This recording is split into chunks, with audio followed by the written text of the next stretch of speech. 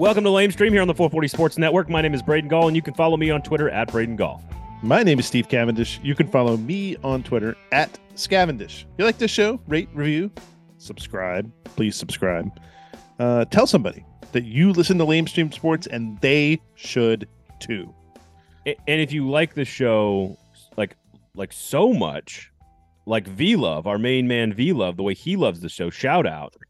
Please nominate us for every award possible. Don't hesitate to nominate us. We will not self-nominate, but if you would like to nominate us for whatever it is that you think we deserve, just go ahead. Go ahead. Thank you, V-Love, for your support and for listening.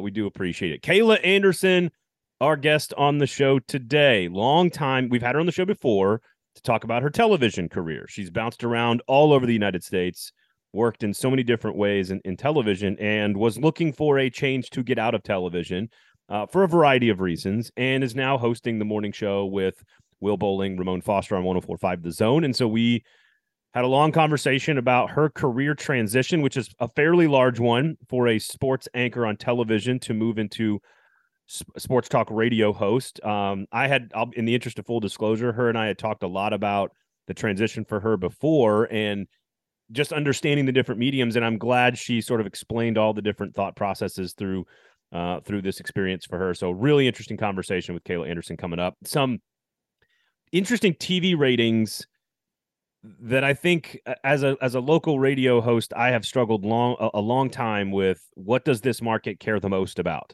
Got some TV ratings that may give us some indications about this. So we'll talk about that afterward as well. You've got some recommendations on how we should be watching the Preds and the Grizzlies potentially. So we'll talk about that and what Bally Sports is doing to us and our brains. But before we do any of that, I want to get your thoughts on all of the stuff that's unfolded this week with the Fairgrounds Racing's future in downtown Nashville and all the things that are happening at that track. So I want to get your thoughts on that in just a second. However, before we do, Lame Stream Sports is a podcast for Quarter Zips, and it's brought to you by Jaspers. Always brought to you by the fine folks at Jaspers. Now listen, Steve, Tennessee, Georgia didn't go the way people wanted it to. However, if you're going to have a couple, like 4 couples come over and like 9 kids, and you're going to watch a big game like that, and you and your wife look at each other and you go, how on earth are we going to prepare and manage and feed like 5 adult couples and like 9 children under 6 years old, by the way, under 6 years old. Woof. And then I think I think people learned that it was happening, and like another dude showed up with like 2 more kids under like 7 years just old. Randomly off the street. Yeah. Just, well, no, he's a friend of ours. Yeah. And how could one do that? That seems like a lot of cooking, a big mess, this whole ordeal. You know what we did? We went right to Jasper's, got the family pack, 20 chicken tenders, 10 garlic parm, 10 regular Southern style, fed the kids, all the other food. You got the pork barbecue sliders, you got the smoked turkey wraps, you got the side item that was the sweet chili broccoli. We added some queso to that bad boy, fed all the adults, fed all the kids, had leftovers. Sweet chili broccoli, such an underrated thing. Oh, it's so good. And so good. Point is, and there's a lot of other options. They got the fajita bar, they got other stuff, but we went with the family pack. It was about $160, and it fed like almost 20 people. And we had leftovers and something for everyone, kids, adults. It was awesome.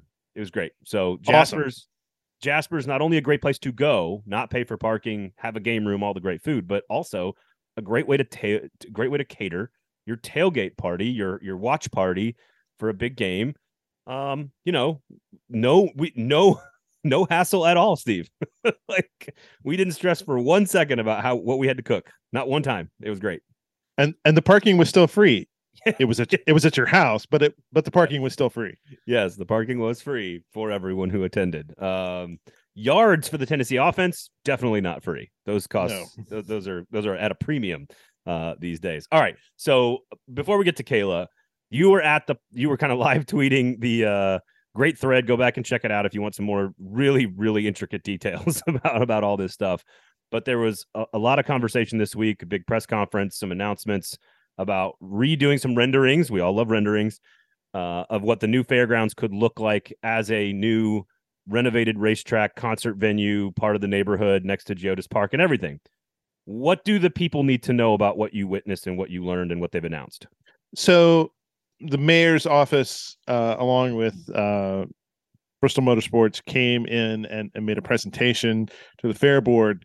The proposed renovation of the racetrack, it's still up in the air, kind of like what the cost is going to be. But what they've done is they've gotten the Convention and Visitors Bureau to, instead of putting $2 million into the deal, to put $17 million into the deal. And so when you're kind of looking at the pools of money here for how you would renovate that racetrack and bring NASCAR here, and they would eventually want to turn it into somewhat of a concert facility and some other things, you would have 17 million from the state, 17 million from the Convention and Visitors Bureau. What the mayor's office told me was they're trying to look at around $50 million in bonds, in revenue bonds. And revenue bonds, as we've talked about on the show before, are you would back them with specific dedicated revenue, whether it's ticket taxes, whether it is sales tax capture from the area. All of this is contingent upon a 30,000 seat structure, which means they're probably going to have to redo the grandstands. I mean, you can get a lot of people in there right now, but 30,000 sounds awfully familiar for that neighborhood. It does sound very familiar for that neighborhood. As a matter of fact, right up the hill. The interesting thing to me is that they have not presented a design of it. There were some things that were shown. They released a whole bunch of documents. If you want to kind of know what all of this is going to be, and you really want to get into the weeds, they released a financial study and some design specifications that they have all agreed to. The building that they showed and what was in the financial study is a $119 million facility. So the question is going to be, how do you do a facility for 85 million that you have 119 million for in the study? And I've talked to some folks who say that that's not implausible. There's ways you can save on certain things. Construction costs, Steve, as they unfold, normally don't go down. Just a thing. There's a couple of things that BMS could do in order to cut, $10-20 million off that.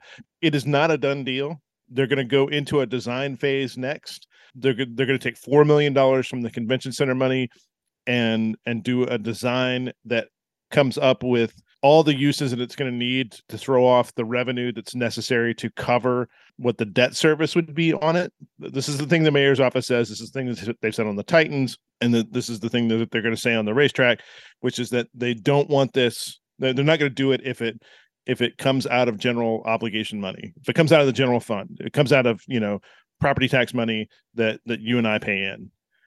What they want the racetrack to be paid for with is ticket taxes, sales taxes, and some other things that are being spent right there at the facility, and ancillary revenue from events that the convention center is going to throw. So things like concerts, festivals, car shows, a whole host of sort of like other kind of small things. That's the money that's going to pay for the racetrack. How does it's so funny. So a couple of quick observations here, because my buddy, the same one who just randomly showed up at the party, by the way, he and his wife just got back from a trip to Europe, and they went to like Crystal Palace and a bunch of cool soccer stadiums. Mm-hmm. And number one, there is no parking for any stadium in all of Europe, which calls into question a few things about our culture. but there's no parking at their stadiums in Europe, and there's no parking at Geodis, and it's mostly because of public transportation. So just a quick observation. But the sound element here for the track and the neighborhood, which is a big deal for the soccer stadium, and have it fit into the neighborhood. Well, NASCAR races are significantly louder. If you're doing any concert venues, which I know Geodis is starting that now, right now that the season's over, they're going to start doing the concert stuff. So I think we're going to see how that works in the neighborhood. But it seems like the sound element was a big talking point or a big sticking point from what I could tell. Again, you were there. I guess we've got this $2-point-something billion thing with the Titan Stadium. We've got God knows how much the East Bank development's going to cost. Is this just like people trying to slip another one into the fold? Well, I mean, this is a rounding error compared to the Titan Stadium. So that's what I'm saying. Like, are they just kind of? Is this? What's the thing when you add something to the bottom of a bill and it piggybacks its way in? There's a term for that. A rider. Yeah. Is this a sports writer for the mayor's office here? I mean, a little bit, but so the fight is going to be in a couple of different places. there's going to be some pushback over the sound. Now, they did a sound study. They're going to use mufflers for non-NASCAR races. For NASCAR races, they will not be muffled. But that's twice, 3-4 times a year at that's most? Twice a year. Yeah. And I don't think the question is going to be kind of like, how much sound would like a concert throw off? How does the sound out of that stadium compare to the one that's up on the hill at Geodis? I would be really interested to see kind of like what a good study of sound coming out of that, which is essentially like grandstands and concrete down below versus kind of a stadium infrastructure around it above. I don't have the answer here. Oh, it's way louder. But what's interesting is I live about 3 miles from the Grand Prix track. I can hear every time they're qualifying, practicing, or racing, and I'm 3 miles away through lots of trees and even some hills. And I used to live downtown right next to the track. And I'll just again, once a year, not a big deal. Twice a year, not a big deal. But if you're going to have 8 to 10 races with other types of cars and all these different concerts, the local racing and the All-American 400 and those guys are going to have mufflers in order for this to work. And that's the only way that you can have that kind of racing. And their argument is, better racing, not more racing. So they're not trying to have 50 race dates a year. It sounds a lot like the Titans seating argument. Higher quality seats, but fewer seats. But I think that the fight's going to be in a couple different places. It's going to be over sound with the neighbors. I think that there's some neighborhood pieces that are sort of dug in. The difference between this and the Titans deal is because of the 2011 charter amendment and uses on the fairgrounds facility. The minute that they do anything to it that alters it or changes it, or you have to tear something down to build something up, you have to have a vote in the council that requires 27 votes, as opposed to just half, which right now is 20 for the Titans. And so the Titans deal does not have as big a hurdle as this does. And the council member that's there, Colby Sledge, I think is fairly entrenched against the racetrack deal. And so you're going to have that fight. This is going to be months in the making, though. This is not something that they're going to try to do here quickly. They're going to do a design element. They're going to figure out kind of what the actual cost is. Then they're going to make their proposal into the council. I was talking to somebody this morning who said soccer was essentially one big vote at the beginning, and then there were like little votes afterwards that they had to take. Or is this going to be like a series of like piecemeal votes, where you kind of do it slowly and kind of get the whole thing through that way, as opposed to kind of like one big fight over X vote? Well, and I'm fascinated by how, and you correct me if I'm wrong on this, because I know we need to get to Caleb, but it feels like this financing model or plan seems far more complicated and or unique compared to a lot of other deals that we've talked about. And I find it interesting that the convention center is, and the whole CVC is just like, we're just going to own it. Like if we're going to put up, am I wrong for thinking that that's sort of unique and different? Or, I mean, obviously they have vested interest in people coming to town for concerts and for NASCAR to come to Nashville, and business partners, are going to want all of that stuff to happen. So I'm just curious, how unique is that in terms of, funding a sports facility? I think that with any amount of public financing, what you're going to see is a high degree of creativity in any market where you have multiple kind of pieces put together in order to make a deal work. And that's a non-answer. No, and I wasn't asking even for an answer necessarily. I was just curious. So, the Convention and Visitors Corporation has a big stake in this. I mean, they're putting a lot of money into it. Right. And they think that there is a place in the market both for the concert venue and for as a place for a lot of corporate events. So a place for a 30,000 seat concert venue literally attached to another 30,000 seat concert venue. I mean, I this is what I was talking to somebody about this morning, was you're building competitors for the same, right? Some of the same concerts on the same campus. And seems odd to me. I mean, this has, I think there's some, there's a fair amount of politics involved here, in that the Cooper administration and the soccer guys don't necessarily get along. That's not necessarily, that's not a secret. They dug in, they forced changes to the deal after Cooper came in, before they could break ground on the stadium. And so I don't think it's any accident that if they take a shot at the soccer stadium's business, but I don't think they're not trying to do that, but they don't care necessarily about it. You just got to go something that creates a financial model that pays for the racetrack renovation. Look, just go after totally different genres of people. NASCAR needs a Blake Shelton concert, okay? And Geodis Park probably needs like some EDM, like it's just go for two things that the same person's never going to buy a ticket for. Tie it into the cultural brand and the fan base and the target audience that love those two venues. You probably could find enough differentiation in the music world, like who knows? We'll see. The scheduling there, I mean, because they're going to have to play nice with each other, at least in terms of scheduling, because there is a finite amount of parking around there. So, I mean, the first test of this is going to be that Shania Twain concert that comes next summer. That's going at Geodis. I mean, they're going to sell. I mean, I think they've already. I don't know if tickets are on sale for that or not yet, but they're going to sell 25,000-30,000 tickets for that. So. We need to get to Kayla, but I wanted everybody to kind of since you were there, get a quick rundown of everything. As you said, this is going to unfold over a long period of time with lots of news trickling out. So we'll get to that. Ratings on the highest, most watched sporting events in Nashville this fall. Maybe a little bit of a surprise. We'll get to that. Where the World Series ranked. Also a huge surprise there. And we'll talk some Bally Sports subscription stuff for you Preds fans and you Grizzlies fans as well. So we'll get to, I guess, some Hawks fans too, maybe. Are there any Hawks fans? I don't know if there are here, but maybe.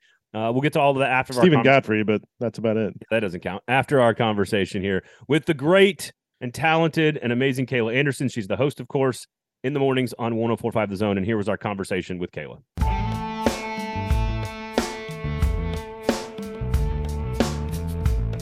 Kayla, great to see you. Thank you for giving us your time today on the show. We do appreciate it. How are you? Hey, guys. Thanks for having me on. A different look here because I got the bun on. I don't usually wear the bun, right? In TV, no such thing as wearing this. So that's is the bun a radio thing? It's become a thing for the sheer fact that I'm up at 4 a.m. I was going to say myself going in the morning. Not a lot of time to prepare. Well, I mean, there could be, but you're just sacrificing sleep at that point. So exactly. I'd rather not sacrifice the sleep and sacrifice the hair. Kayla, why did you switch from television to sports talk radio when you get up at 4 a.m. and have to contribute 4 hours of content every single day? Why did you make the move? Yeah, a lot of people ask me that, and I have many answers, but I would say the main thing for me was it was all about what I felt like I needed to do for my career at this point. Everybody is on a different path in their career. Some people have set goals in mind, aren't willing to veer away from them. I'm somebody who sets many goals, but I also look at the reality of the situation, the reality of where TV is headed, what's going to make me better as just a TV person, radio person in general, in the world of sports, because that's my world. I mean, I literally eat, breathe, and sleep sports. And so for me at that point in my career, spending 15 years in local television doing sports, it was the right time for me to shift into a different avenue. And for me, the opportunity was radio, right? I mean, radio that was still here in Nashville. I was still going to be able to cover the sports that I've been covering for the past 5 years and enjoying the market of sports that continues to grow here in this city.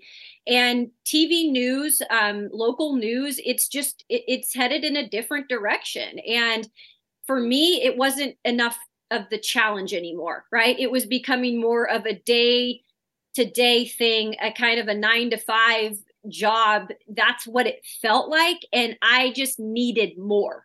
And I'm kind of one of those go-getter personalities where I needed to be talking sports more than 2.5-3 minutes a day when you're doing a lot of the other work behind the scenes, which I actually really enjoy. But when you do all that stuff, prepare all that stuff, and you're not able to really reap the rewards. I just need a little bit more gratification at this point in my career and to challenge myself personally. I mean, that was my first question was the you're working all of this time for, I mean, you said 2.5, 3 minutes. I mean, on some days that's getting cut down to like 90 seconds of sports time in a local newscast. Mm-hmm. Where's the challenge in that? I mean, other than to get it down as brief as possible. Yeah, it is really challenging because, and I'm still doing reminder, I'm still doing freelance work for News 2 in terms of the sports shows that they have, the special programming. And that's what is the savior in some of these local news broadcasts or local news sports, teams, is that they have those specialty shows. Because we still at News 2, it's the Titans show on Thursdays that they tape, and then it shows on Saturdays. That's TN Nation. That's a 30-minute show dedicated to the Titans. And then the 30-minute show, as you guys know, Sports Extra on Sundays. That's where you get your most bang for your buck is those shows, because it's 30 minutes dedicated to sports content, local sports content that you are producing, and you kind of are the one able to control it. And so that's really what you look forward to in a lot of these local jobs now, is those specialty programs, because it just comes down to the news and the weather. They rule. And if they've got to cut you at the bottom when sports is usually at the end of a sports cast, they're going to cut you. I mean, that's just how it is. And so I know a lot of the times you're putting all the stuff together, you're cutting all these highlights. It takes almost a half of a day. I know that sounds wild, guys, but when you're doing it all by yourself, it takes a while to put together those shows, to produce, edit, and write. And then you go on air. I was just trying to get through my sports casts to try to make sure I got everything in. And sometimes it doesn't happen. And then you're like, dang, I couldn't even get 3 minutes in. Well, and it feels like, and I guess audience engagement or interaction, which is obviously a huge part of a radio show or a talk show, and just not a part. It's just not a part of television in general, just for obvious reasons. So when you talk about fulfillment and having all that stuff that you've worked so hard for, now it's the opposite. Now you have 4 hours to fill, and you get to interact with people in real time to see how it affects them. I'm assuming that your personal challenges and some of the personal growth you want, that those specific things are a big part of that, or you can correct me if I'm wrong. No, I think you're exactly right. I think that was the one thing about doing television, and that's even television in a regional or whatever it might be. You're not getting that instant feedback. And a lot of us, we get it on Twitter maybe, or we get messages here and there. You'll get a little bit of a feedback, but you're not getting that instant feedback. And I think that sometimes, even if it's not something you want to hear, or if it's something that's maybe a little bit more critical, I take that as a challenge. And I'm like, okay, I'm going to be better next time, or I'm going to, do this better. And even if I disagree with them, I know there's different opinions out there. You just get more of that on radio, especially when you're on 4 hours straight. I mean, that's a lot of time to be talking. And I have 2 other, great co-hosts that I'm on with. And part of that is just having fun and showing our personalities. But part of it is just all this knowledge I've collected throughout my career, living in different parts of the country and covering different teams. I feel so excited sometimes to be able to now share some of those little tidbits or some of the things that I got to learn along the way. Whereas I just wouldn't get the chance to do that in a local sports setting for TV. You said here at the outset that you had kind of looked at where local news and local sports was going. Where do you think it's headed? It's weird. I don't know, but I don't think it's going to be anything like it used to be, just because of the digital platform now. The digital platform has taken things to a whole different level. And I just think that local news has to shift with that too. And when it comes to sports, that's going to be the first thing that I think local TV is going to not want as much as. In some places, guys, there are some places that don't even really cover local sports. They'll have a news reporter on the beat every now and then with bigger news. But even the Seattle market, where I'm from up there, there's a couple stations that really don't have a sports department. It's a one-person sports department. That's a pro town through and through. I mean, that has almost every pro sport, hopefully getting NBA back there soon. And they've got one person doing sports. So that's just a way to kind of explain it's up to the station, obviously, but it's ultimately up to the people above who own these stations and how much they want to incorporate sports. But because it's going so much of the digital platform, what can you do right now? I think that local is just kind of going away from sports more. And I think that continues. So I've asked every TV personality this question, and it's sort of, there's not really a way to, it's sort of a meandering conversation here, which includes a lot of different things affecting the content itself. But I am of the belief that local television stations are actually better positioned to take advantage of the move to video digital. Like we're all pivoting to video like 16 times in a row. That's what everyone's done. So if everyone's pivoting to video and it's all going to be online, why wouldn't news stations, news channels be the best positioned for that? Yeah. But there seems to be another force of like opinion driving sports content versus reporting driving sports content. And that those two things sort of run head to head, where TV stations are super qualified to make this shift, but they don't want to go too much into opinion. Is that the headbutting that's taking place, and why TV channels aren't able to make the conversion? Yeah, and that's actually a question that I would really love to pick the brains of the people in corporate that are running the show in the long run, because I remember when we had a show that was really brought to us a few years ago.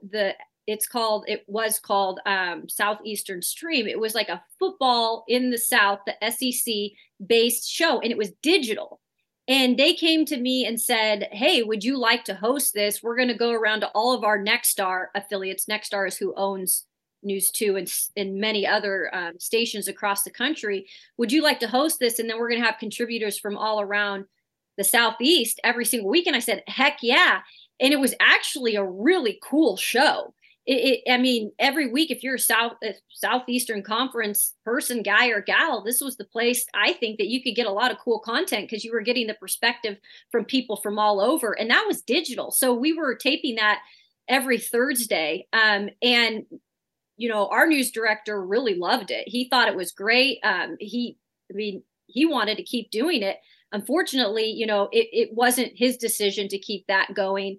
And you never really get an answer of maybe why, because they had other big programs around the country. They had one with college basketball that was a digital platform show, and they took that away too. So I don't know the reasoning for that, because that was an opinion based and a lot of people really enjoyed it, but they just didn't feel like it got enough audience to keep it going.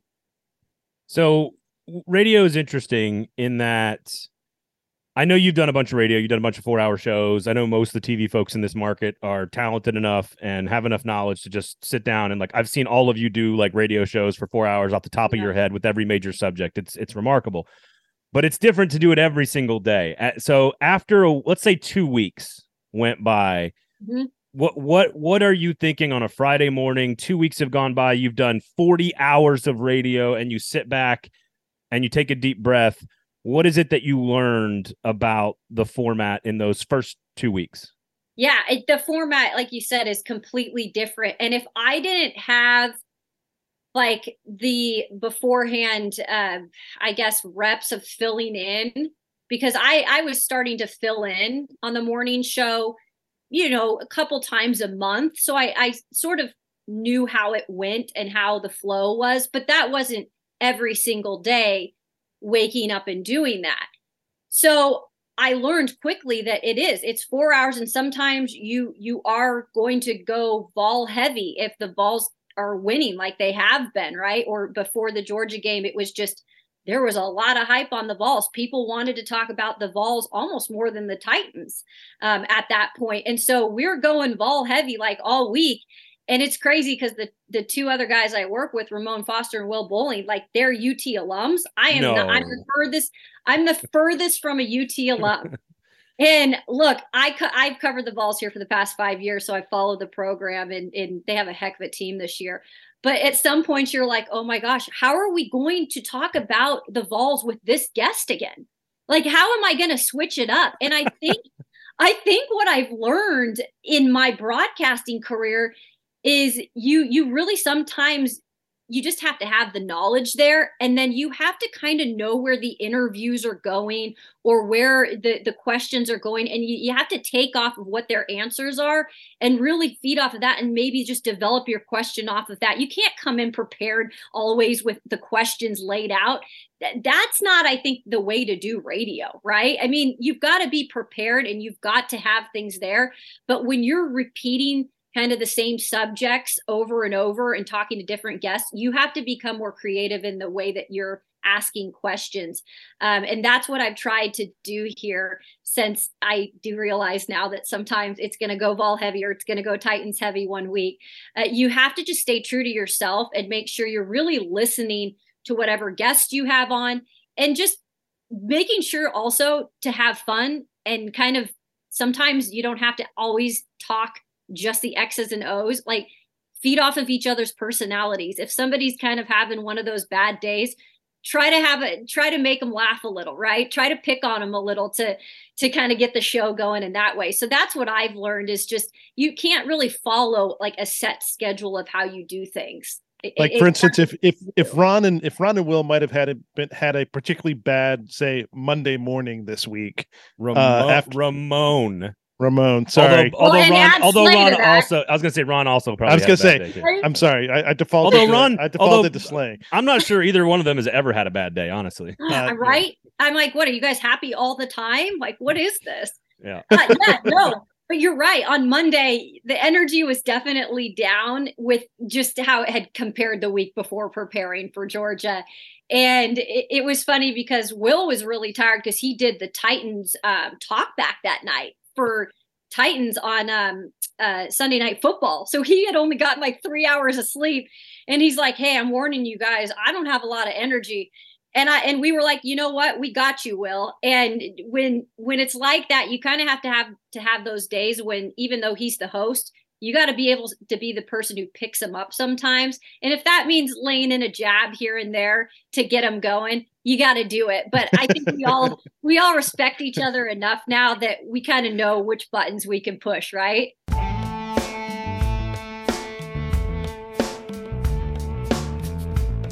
Lamestream Sports is a podcast about Nashville sports media and business. It is hosted by Steve Cavendish of the Nashville Banner. Please sign up for good journalism, NashvilleBanner.com. And it is, in fact, brought to you by a local business named Jaspers. Yep, that's what it is. It's named Jaspers. So Braden, let me ask you a little bit about this shindig you threw here for the UT Georgia game.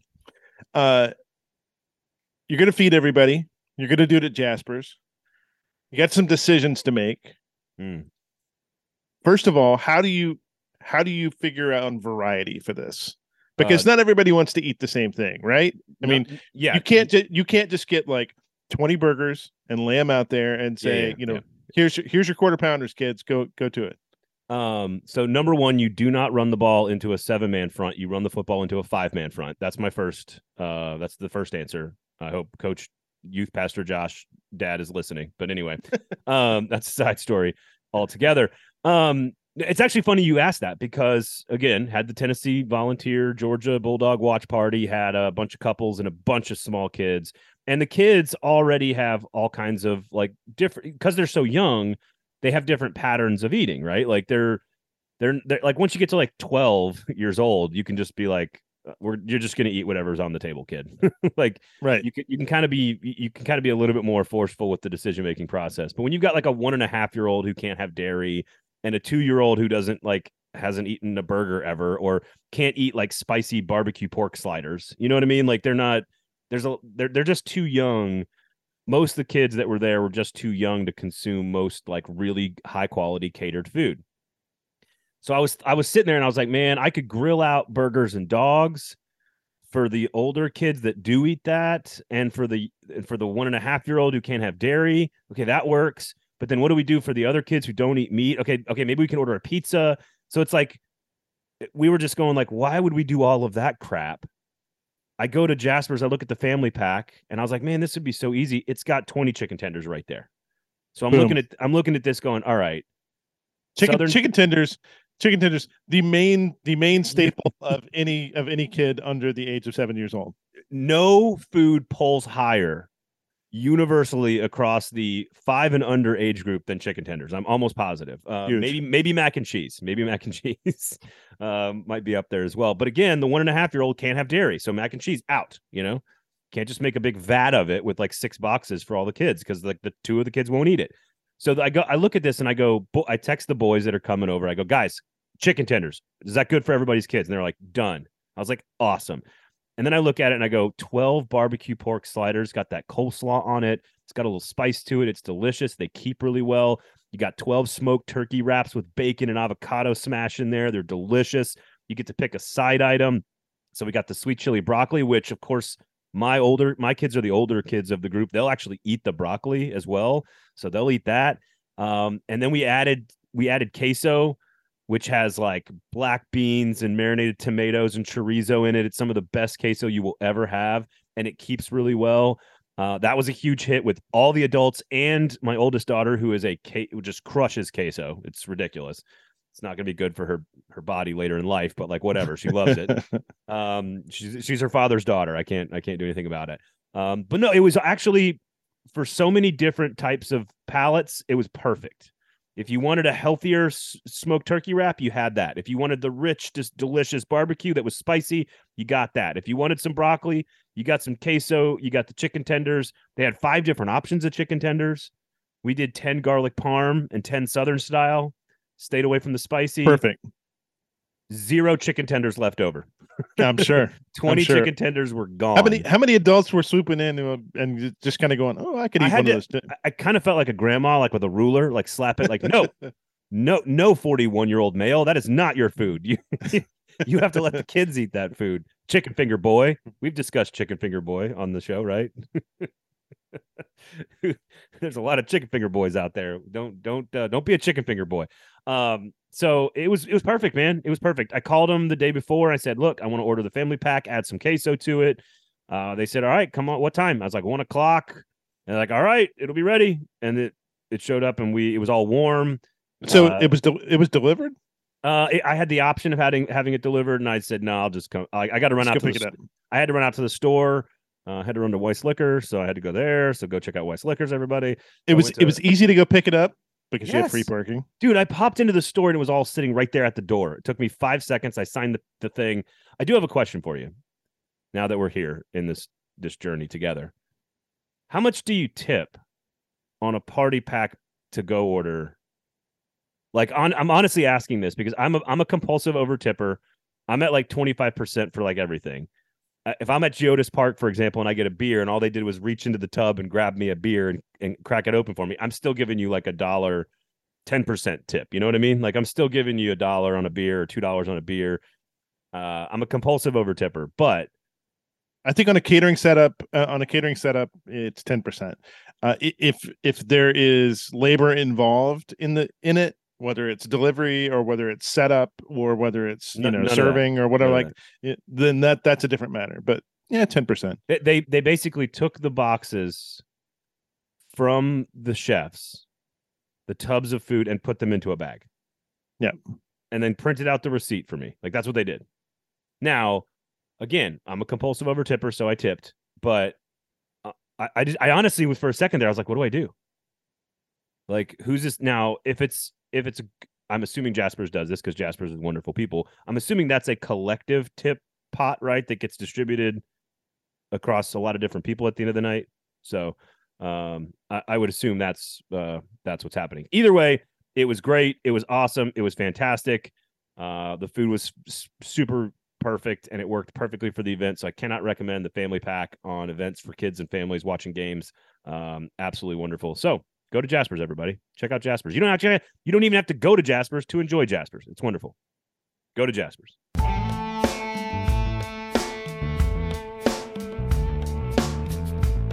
what is the topic that you've come across so far? I mean, you have 4 hours of radio every morning that you're like, I cannot talk about this again. I mean, is it baseball? Yeah. Is it? I don't know. I'm just kind of throwing that out there. Just be grateful that you weren't doing 4 hours of radio during OTAs and Treylon Burks, Asthmagate. My God. Just be grateful that you weren't doing that. And that's the thing. There's going to be those times, right, that we're going to have one subject. Like, I'm not joking, you guys. AJ Brown, it is still a topic of conversation, no matter how much we try to avoid this. When AJ Brown is tweeting Steve, during the game, let her go. Like AJ Brown, like this is something we've talked about just ad nauseum. I'm to the point where I think we're going to go a week without mentioning AJ Brown, and somehow he finds his weaseling way back into the Nashville media market. And you're right. It was the tweet that he put out this Sunday about, the wide receivers or lack of, whatever you want to say. And we found a way to talk about it this week on the show. And I'm like, I don't want to talk about this guy, but somehow he figures to find his way into the show every damn week. Well, that leads directly to a radio principle that people, I don't think, when they get into the business or listeners understand. And that is, your goal is not to talk about all the things that you like. Your job is not to talk about all the things that you care about, that you find interesting. Your job is to talk about the right topics that the broadest set of your audience will find interesting. Yep. So even when you come across Asthmagate or AJ Brown sending a tweet, it doesn't matter what you think about it. You have to be prepared to do something quality on a subject that your audience may care about that you personally do not. And that's the great point that you make there, because in the long run, it's not really about you ever. It's about your audience and what they want to talk about, what they want feedback on. They come to you a lot just for opinions and your point of view. And so you got to make sure that you address it. And so I think that we do a good job of doing that. And as frustrated as I can get sometimes, like this week, it's Todd Downing, because that is the this week, every week, and this week it's even more so. And so we've addressed a lot of that, like on Mondays, which are the big overreaction Mondays. You guys all know that the phone lines are full and people just want to get their thoughts and opinions out there, which I think is great. That's actually what I enjoy too, you guys, about radio, is it is the instant feedback of like sometimes giving you criticism or giving you like sometimes praise of like, hey, you know what you're talking about. But it's more so just hearing really what these fans are really saying and getting their feedback, because it's amazing how much you get in radio. I mean, people really are out there listening. Best caller you've gotten since you came onto the morning show. Slash worst. They're the same. Okay. They are the same. So best caller, I had like one of my first weeks that I was there, and it was excited to have me join and wanted me to pick out a box of chocolates to send to me. I thought that was interesting. That's a good word. Interesting, weird, creepy could also be words that you might use. Yeah, like very creepy, but at the same time, kind of funny. We've had a caller. Let's see, what was the one the other day? We had a caller come in and talk about like a wedding that he had to go to instead of watching the Vols game, and he was all up in arms about it. And sometimes people like to go on there and just vent about what's going on, maybe with their personal life and how sports kind of interacts with it. Those callers are the best, because I actually get a chuckle out of that kind of stuff, and you can feed off of that, and it takes you in a different direction sometimes. So we've had a couple callers too that have kind of complained about their personal issues that kind of interact with sports as well. That's fantastic. And that really is truly, I think, the beauty of the medium. Like we'll get to all the science of radio in just a second, but like the beauty of the medium is that long form journalism, even a long form podcast conversation like this, where we're sort of having some fun, but it's a lot of serious stuff, and we're trying to go into the details and the minutia. And that's what a long article, a 2,000 word takeout piece looks like. You certainly aren't going to inject a ton of like what am I wedding? How do I watch the game during the wedding and a 2-minute sports broadcast on TV? Like, that's not a thing that can happen. I do think that is the beauty of the medium is those moments where your sports and your human side, they come together and you're able to have an interesting and thoughtful conversation while also appealing to like a human experience, not just even a sports fan or a particular team's experience. Because that's what sports, when in general, that's what it's all about. It's all about how it connects us, right? I mean, that's what makes me so weird that I continue to do this job, even though through all the crap that I've gone through in my career, you know, being laid off and all that stuff, and sometimes not thinking I have enough to make it in this business. And I always come back to it because when it comes down to it, I just love talking sports with people. I love debating, you know, I love success stories.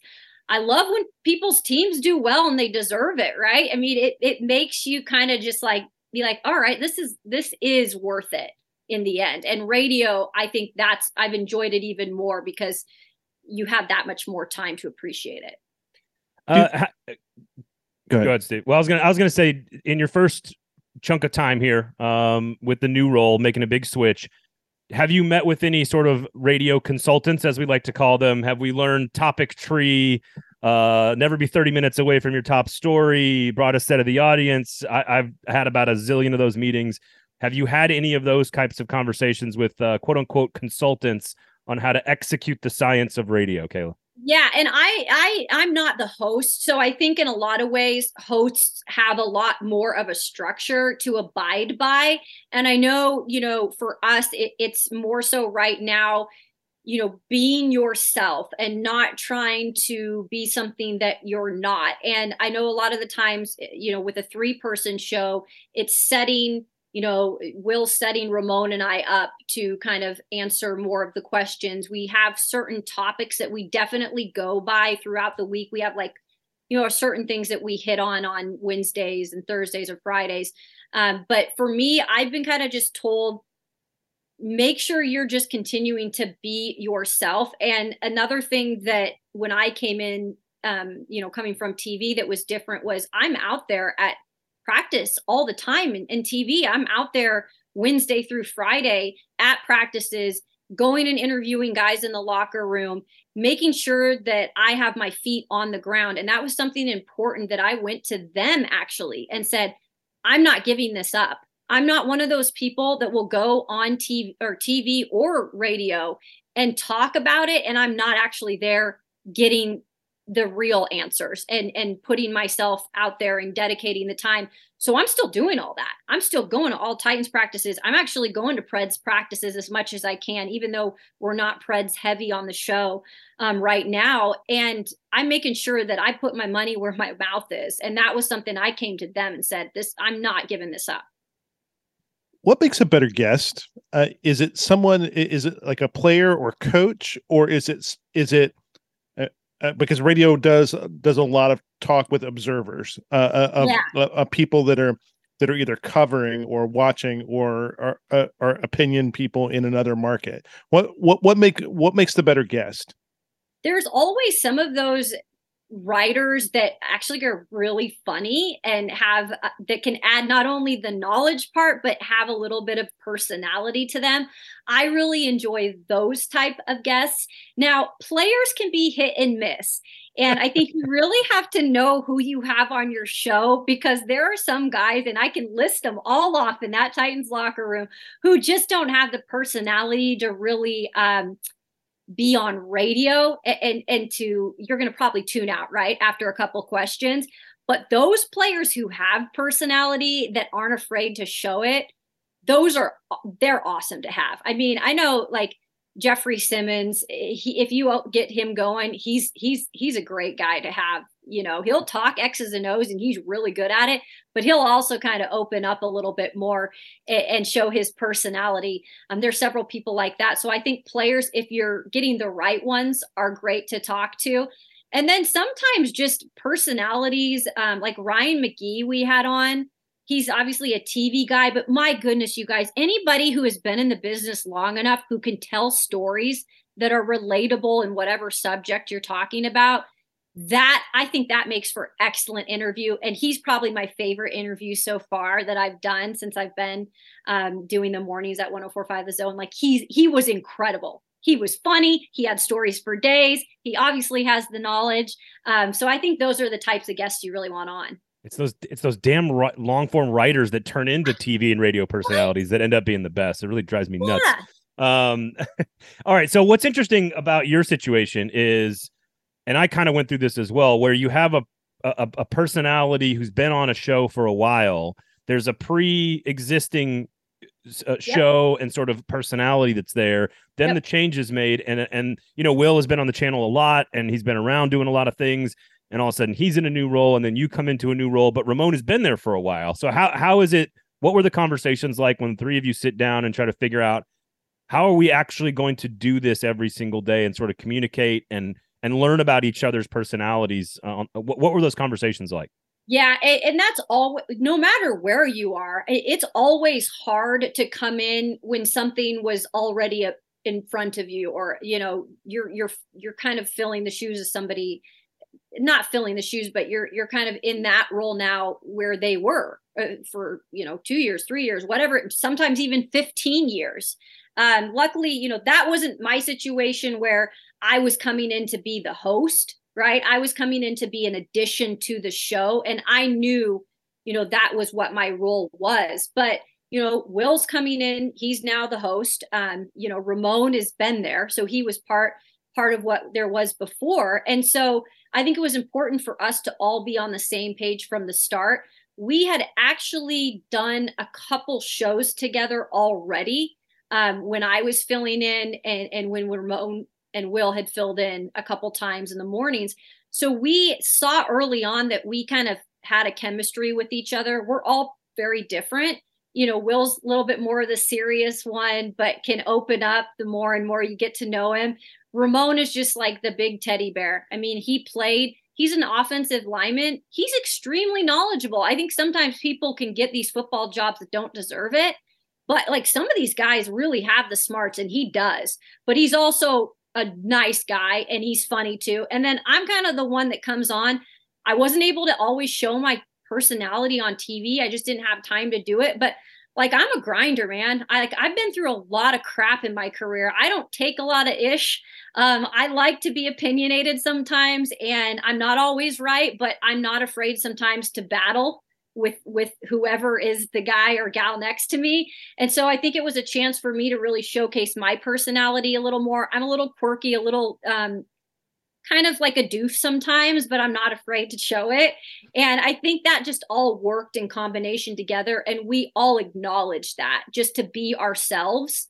And so I think for the most part, that's what they've encouraged us to do. I can't compare myself to anybody else because I've just got to be me. So going toe to toe with people, how do you get Mike Vrabel to open up at a press conference? Yeah, that's a great question. I tried, I try to have respect for everybody that I cover, teams, players, no matter what the situation is. But I also try to read the room a lot when I'm walking into a situation. Vrabel is one of the toughest people. You don't know what you're going to get on any given day. I mean, the days you might think that you're going to get a good Mike Vrabel because let's say it was a win or they had something encouraging that happened in practice the day before. And then the next day you get the complete opposite, right?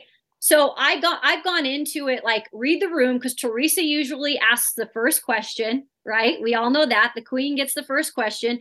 And then you can kind of gather, from there where you're going. But just like an example the other day, I thought I was asking a pretty decent question. I thought it was interesting preparing for a Sunday night game for a lot of these younger guys, these rookies who are playing for the first time this year.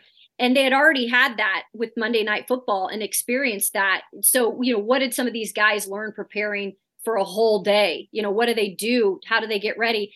The only thing Vrabel said, and it turned out to be great, was, Kayla, we're not doing anything that we did the same for Monday Night Football. Sunday night. I thought that was great. And I was like, as much as he didn't really answer my question, Vrabel, you just don't know what you're going to get from him. And it turned out to be hilarious in the end because it's just Vrabel being Vrabel. But you never know what you're going to get from you guys. Even if you prepare something or try to do it a certain way, sometimes you got to just fly by the seat of your pants. Have you learned? Because I find press conferences, and I think our media does a pretty good job, and across all the sports in the city and in our market. Mm-hmm. But I do think press conference settings it's more performative. It's more human psychology experiment than almost anything else. It's about how a person performs, in front of the cameras.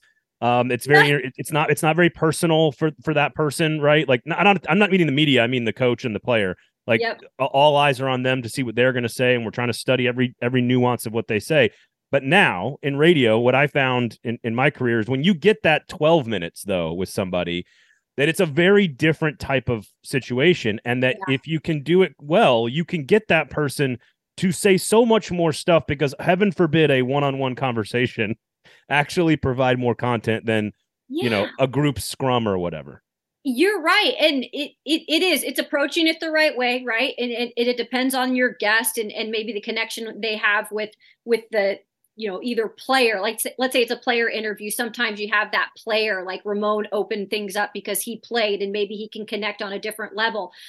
For an example, Nick Westbrook-Akine, he came on the show earlier this year. Look, that's not a guy who has opened up much to us, even in the locker room. If you've had him in the locker room and you're kind of doing a one-on-one with him, he's not been the easiest to open up and talk about anything other than football. And we had him on the show a month ago or so. And my goodness, that's the most I have ever heard NWI speak anything outside of, football. He was talking about going golfing with his new family. He's about to get married and all this stuff. And he was talking about, oh God, grandpa's going to give me a hard time. I was like, this is incredible. He just seemed different talking to us on the radio. Maybe it's not a video thing too, right? And getting a whole different look on NWI because he opened up a little bit more. Yeah, that's a really good point. Indy cars. Talk to him about Indianapolis 500. That's right. Cause he's the Indy guy up there. There you go. Yep. Okay. Next time I'm going to bring that up. All right, so we're gonna make you in charge of a new show, whether it's a new radio show or a new TV show as a commentator or whatever else. Pick somebody in the market who's a player or coach. Who would you pull that would have the personality to do something, whether it's on radio or TV? The personality to do something. I feel like I was just talking about this the other day. Okay. And it can be on any team, right? In town. Yeah. In town. Okay.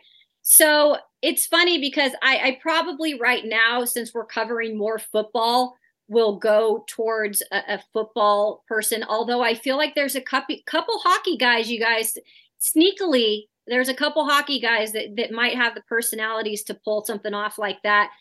I am actually going to go with, this might be surprising, but I'm going to go with a guy like Bud Dupree. Like, he doesn't seem like he is going to say much, especially last year. I think we were all wondering, like, who Bud was. Like, do you really want to, do you even like the media? Because it doesn't seem like you want to say much. He wasn't available much. And then all of a sudden this year, he's been in the locker room every time. He's been more than happy to talk with the media. Once you start opening him up, he's got like a little bit more of a personality than you think, but he's not afraid to speak his mind either. And I could have been going with the easy one and Taylor Lewan, but that's way too easy. So I think if you really get to know Bud and the way that he kind of isn't afraid to speak his mind, but has played the game and knows a lot about it, I think Bud actually might be pretty good. I mean, Byard's an easy one. Yeah, Byard. I mean, you could all say Byard, but I'm trying to think of a guy who maybe people wouldn't immediately think about. And think about this guy too. Rashad Weaver he's still very, very young, but if he continues to just take care of business and grow as a player, that guy's really good with the media. He's kind of got a good personality. He's good at talking ball. he's confident, but not in a cocky way. So he might be a guy in the future that could take that spot as well. I'm like trying to answer this question too. Now that Steve's asked it, like in my head, I'm like, because Johansson, like if you want to do a comedy, if you want to do a comedy hour, you could do an hour with Ryan Johansson every week. You'd have to really understand his sense of humor, but it would be really funny. Honestly, John Hines is the complete opposite of Mike Rabel. Like you just be like, hey, like what's going on with the power play? And he's going to give you a 4-minute answer about like scheme and personality, and which I think is refreshing considering. I love it. Yeah, considering his predecessor, Casey Alexander would be a really. If you want to talk basketball, there's not many people better than Casey Alexander. So, Steve, you got anything else for our wonderful, amazing, awesome guest, Kayla Anderson here? You deliberately took a job that has you getting up at 4 a.m. Why? Why? Okay, so let me just say this, guys. I have always been a crazy morning person. Yes, I'm one of those people. Ever since I was in middle school, I can remember getting excited to get up and pour that bowl of cereal. For some reason, that's what got me encouraged to get up, is to get up. I was like, what cereal am I going to have today? I am pumped. I'm ready to go. I was always excited to go to school. I'm such a nerd, but I just loved school from middle school on. I loved getting up and going to school and being ready for the day. Then it turned into, I liked getting up, going to the gym, or getting my workout in and starting my day. So that's something I've always kind of done, just to get up and get some stuff done with, or get ready to get going. So it hasn't been as hard as I thought it would, but I will say, guys, 6 o'clock compared to 4 o'clock getting up, that 2 hours does make a difference. Did the time change help at all? No, it made it worse. Stop. Man, all day on Sunday. I'm like, can Sunday night football just get here? And then guess what, guys? It goes into overtime. And of course, I'm assuming Tuesday night hockey games on the West Coast are wonderful to watch when you have to get up early. Now, here's a question, the most important question you'll answer all day. What kind of cereals did your parents allow you to have? Because I think that, like, my parents, basically dictators, fascist cereal dictators who would not give me any fun cereals at all as a kid, completely, stopped all of that love and enjoyment of cereal. Were you allowed the Cocoa Puffs and the Lucky Charms? Like what were you allowed at cereal standpoint? These are the important things, Kayla. Let's just say this. My parents, this might have been a fault, but we had sit down dinner like every night, really great home cooked meals. So maybe this was why. They let us have anything we wanted. Oh, you're so lucky. Man, our pantry, every time we went, we were like, well, Mom, can we get this kind? Can we try? Because I had a younger brother, and we're like, could we try out this kind? We had anything you could think of. So every sugar, that's probably not a good thing. I know it's not a good thing. No, it's the key to success in life. It's the key to success in the mornings. Let your kids have sugary cereals. It is the secret to their success long term. It's what we've learned today on the show. Right? Kayla, thank you so much for coming on. We could go for a lot longer, but we know you're very busy, so we really, really appreciate it. Thank you for giving so much of your time. Congrats on the transition, and we'll talk to you soon. Thanks, Kayla. Hey, thanks, guys.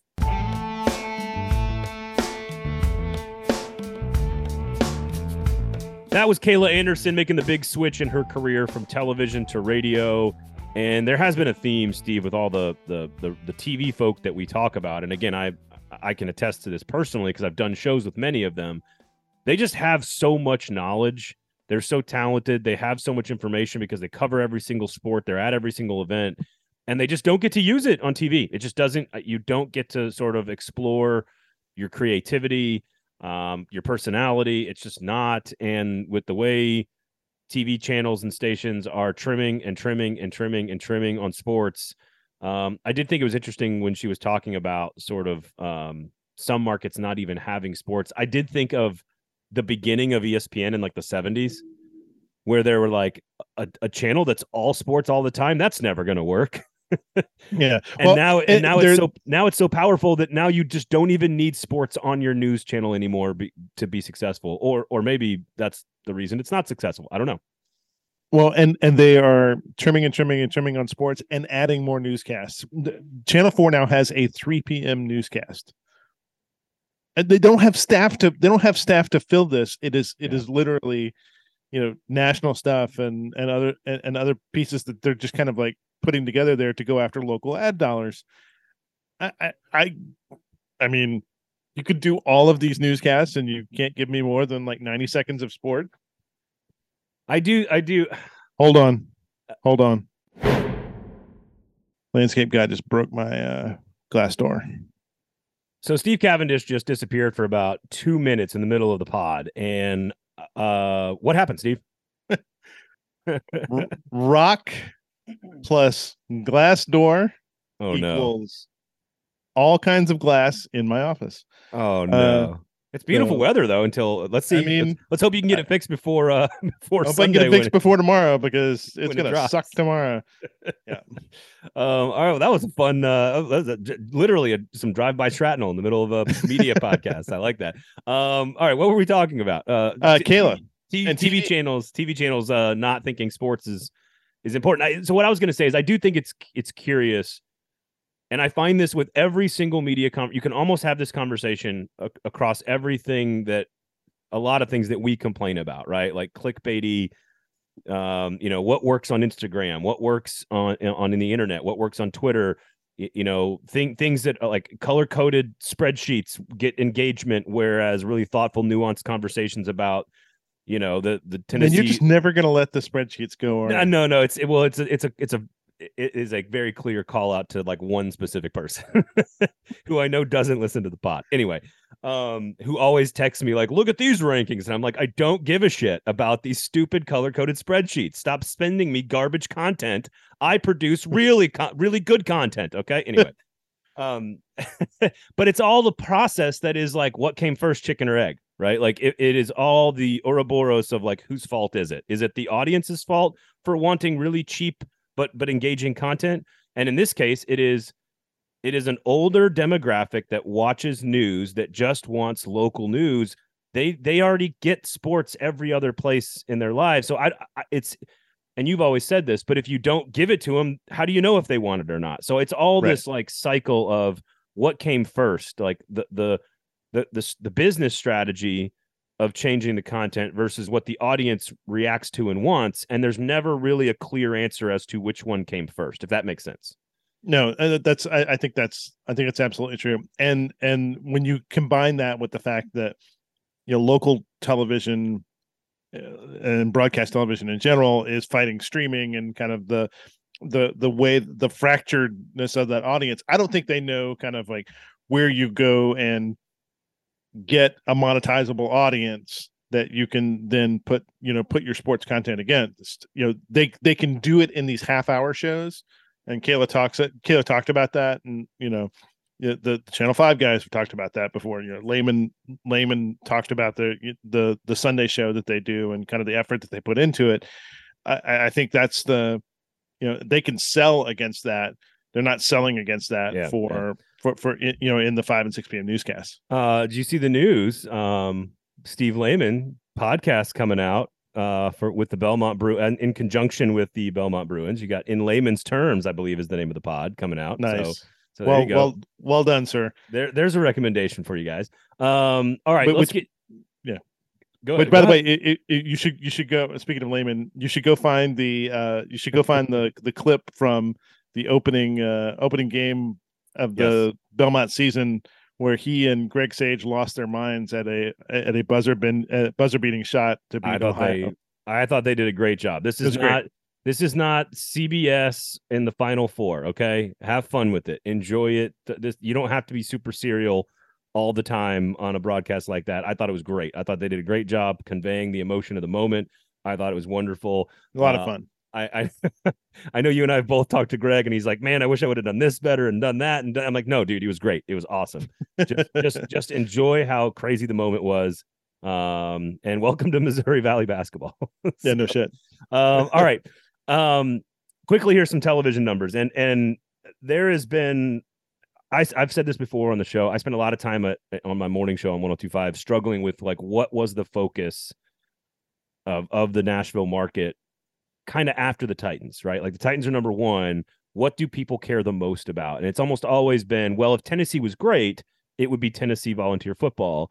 But right now, it's sort of like the big star soap opera in the SEC. So almost always that's Nick Saban, right? Let's call Nick Saban the biggest topic. And Alabama being so good, there's a lot of script days around town over the last 15 years, a lot more so than in the late 90s. And now you're seeing a lot more orange floating around Nashville, surprisingly. But I think we kind of have an answer based on what people have been watching this year. Tennessee Titans, Kansas City Chiefs on a Sunday night, in which you have an interesting storyline at quarterback with a Malik Willis start. You have a lead going into the fourth quarter against the Kansas City Chiefs. They pulled a 23.1. That was the highest rated Titans game since week 1 against the Giants, where they pulled a 23.4. They pulled a 21-4 against Houston, a 21-4 against Indianapolis, a 20.4 against Washington, an 18 against the Colts, a 22.3 against the Raiders, a 17.6 against Buffalo. That was an early, weird start time on a Monday night on a cable network. But Alabama and Tennessee pulled a 25.8, beat every single Titans game this year. And Tennessee, Georgia pulled a 24.1, which, if you just listen to all those numbers I rattled off, it was the two highest rated sporting events watched in this market this fall have been Tennessee Volunteer football games. I don't think that's that shocking. I mean, no, it's not. But we've been talking for like a year and a half now about like what does the fully weaponized Tennessee fan base look like? That's it. I mean, to me, the Georgia number is more interesting than the Alabama number because there's so many Alabama fans in this market. Agreed. But I mean, and it was a blowout. Yeah, the Georgia number that's mostly Tennessee fans. That Bama game, there were a bunch of Bama fans in that mix. That is mostly Tennessee fans, and in a crappy game. But that shows you what like a 1 versus 2 or 1 versus 3 or 1 versus 1 or whatever stupid numbers rankings you're comparing to each other. There's also an element of Nashville being such a melting pot of SEC and college football fans in general that there's a chunk of that's just going to watch because it's the biggest game of the day. If you're an Ole Miss fan, you're going to watch. If you're a Arkansas fan, if you're an LSU fan now, especially, you're going to watch that. I thought it was interesting also that when you look at I'll give you the World Series numbers here in just a second, but I also thought the Alabama LSU number was very low. This is also speaks to your point about Bama Georgia versus Tennessee. The Bama LSU game, which I believe was on ESPN, but it was Herbie and Fowler, right? It was the big broadcast on ESPN. It pulled a 9.4. So it was a better football game, a more dramatic football game, and it featured Alabama, and it pulled a third of the number. So I think that also is evidence that we are still very much, not even close, a Tennessee Volunteer college football market. People have just not wanted to watch crappy teams for a long time. That's absolutely true. And the folks at CBS should note. Good luck trying to get those numbers with Penn State, Wisconsin next year. That's a generous third tier game. I think you need to be worried about Nebraska, Purdue. I think is what you need to talk about there, probably in that third tier window. All right, here's some World Series numbers. By the way, as I mentioned, Titans Chiefs 23.1, the Rams and Bucks, which was god awful to watch. The NFL is so hard to watch this year. 13.7. Bills and Jets pulled an 8.5, almost the same as Alabama LSU, which is just insane to me. How about these numbers though? 4 World Series games were on last week's rating book. Game 5 pulled a 5.6, and it was the 8th highest rated sport of the week last week. Game 4 was 9th place at a 4.8. Game 3 pulled a 4.7, 10th place. And Game 6, the clinching game, right, in the World Series, was the 11th most watched sporting event of the week last week in the city of Nashville. As a kid who grew up loving baseball, man, that is sort of sad to see, honestly. Baseball is not our national pastime anymore. Football is. No, that's whether it's and here it may be college football, but yeah, baseball is not. I will not make a Nashville Stars joke right now at all. I think you just did. Of course, all this information courtesy of Mark Binda, News Channel 5. Each rating point equal to 11,685 TV homes in the Nashville market. Right now, top 2 sporting events. Tennessee Volunteers football has beaten Tennessee Titans football those 2 games have beaten every Titans game for the entire calendar year. So we'll see. We'll see what happens if they get to a playoff game. I would be fascinated to see what a Tennessee Volunteers playoff game does against a Tennessee Titans playoff game. I think that would be utterly fascinating. Absolutely. So we'll keep an eye on that. I know you had some Bally Sports stuff you wanted to talk about. What's going on? Yeah, I mean, so the best viewing option is always at Jasper's. Go to Jasper's, watch a Preds game. It's a great deal. You can get a burger and a beer. It's just the best deal in town. But if, like me, you are trying to watch at home and you have cut the cord, we do not have cable, do not have satellite. I've got a YouTube TV account. The Gall household we are in negotiations right now for this type of decision. So what do we do here? Well, I keep getting hit with these ads online for Bally Sports South, and you could do it a couple of different ways. You can either do the Bally Sports South feed, you could do the Bally Sports Southeast feed. Bally Sports Southeast has Hawks, Grizzlies, and some select ACC stuff. The Bally Sports South has WNBA, Preds, and select ACC stuff. Or you can do kind of a combo of those 2 feeds. It's $19.99 a month. I mean, that's more than other subscription services that I use on a regular basis.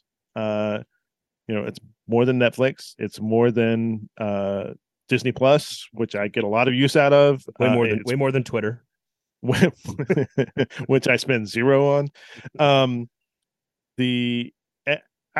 I'm interested to see how many people are paying for this, and the Preds start to the season cannot have helped sales on this thing.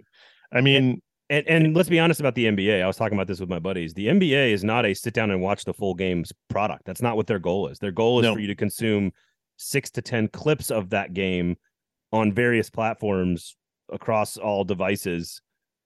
You want to see Ja's 3 dunks, and you want to see Jaren Jackson's block shot into a transition bucket or something like that. So at $25.99 a month, you get the Preds, the Grizzlies, the Hawks, and the Atlanta Hawks, and then a WNBA team, the Dream. That's what you get for $26 a month. I mean, if you're an NBA fan, I mean, you can get League Pass for $99 a year.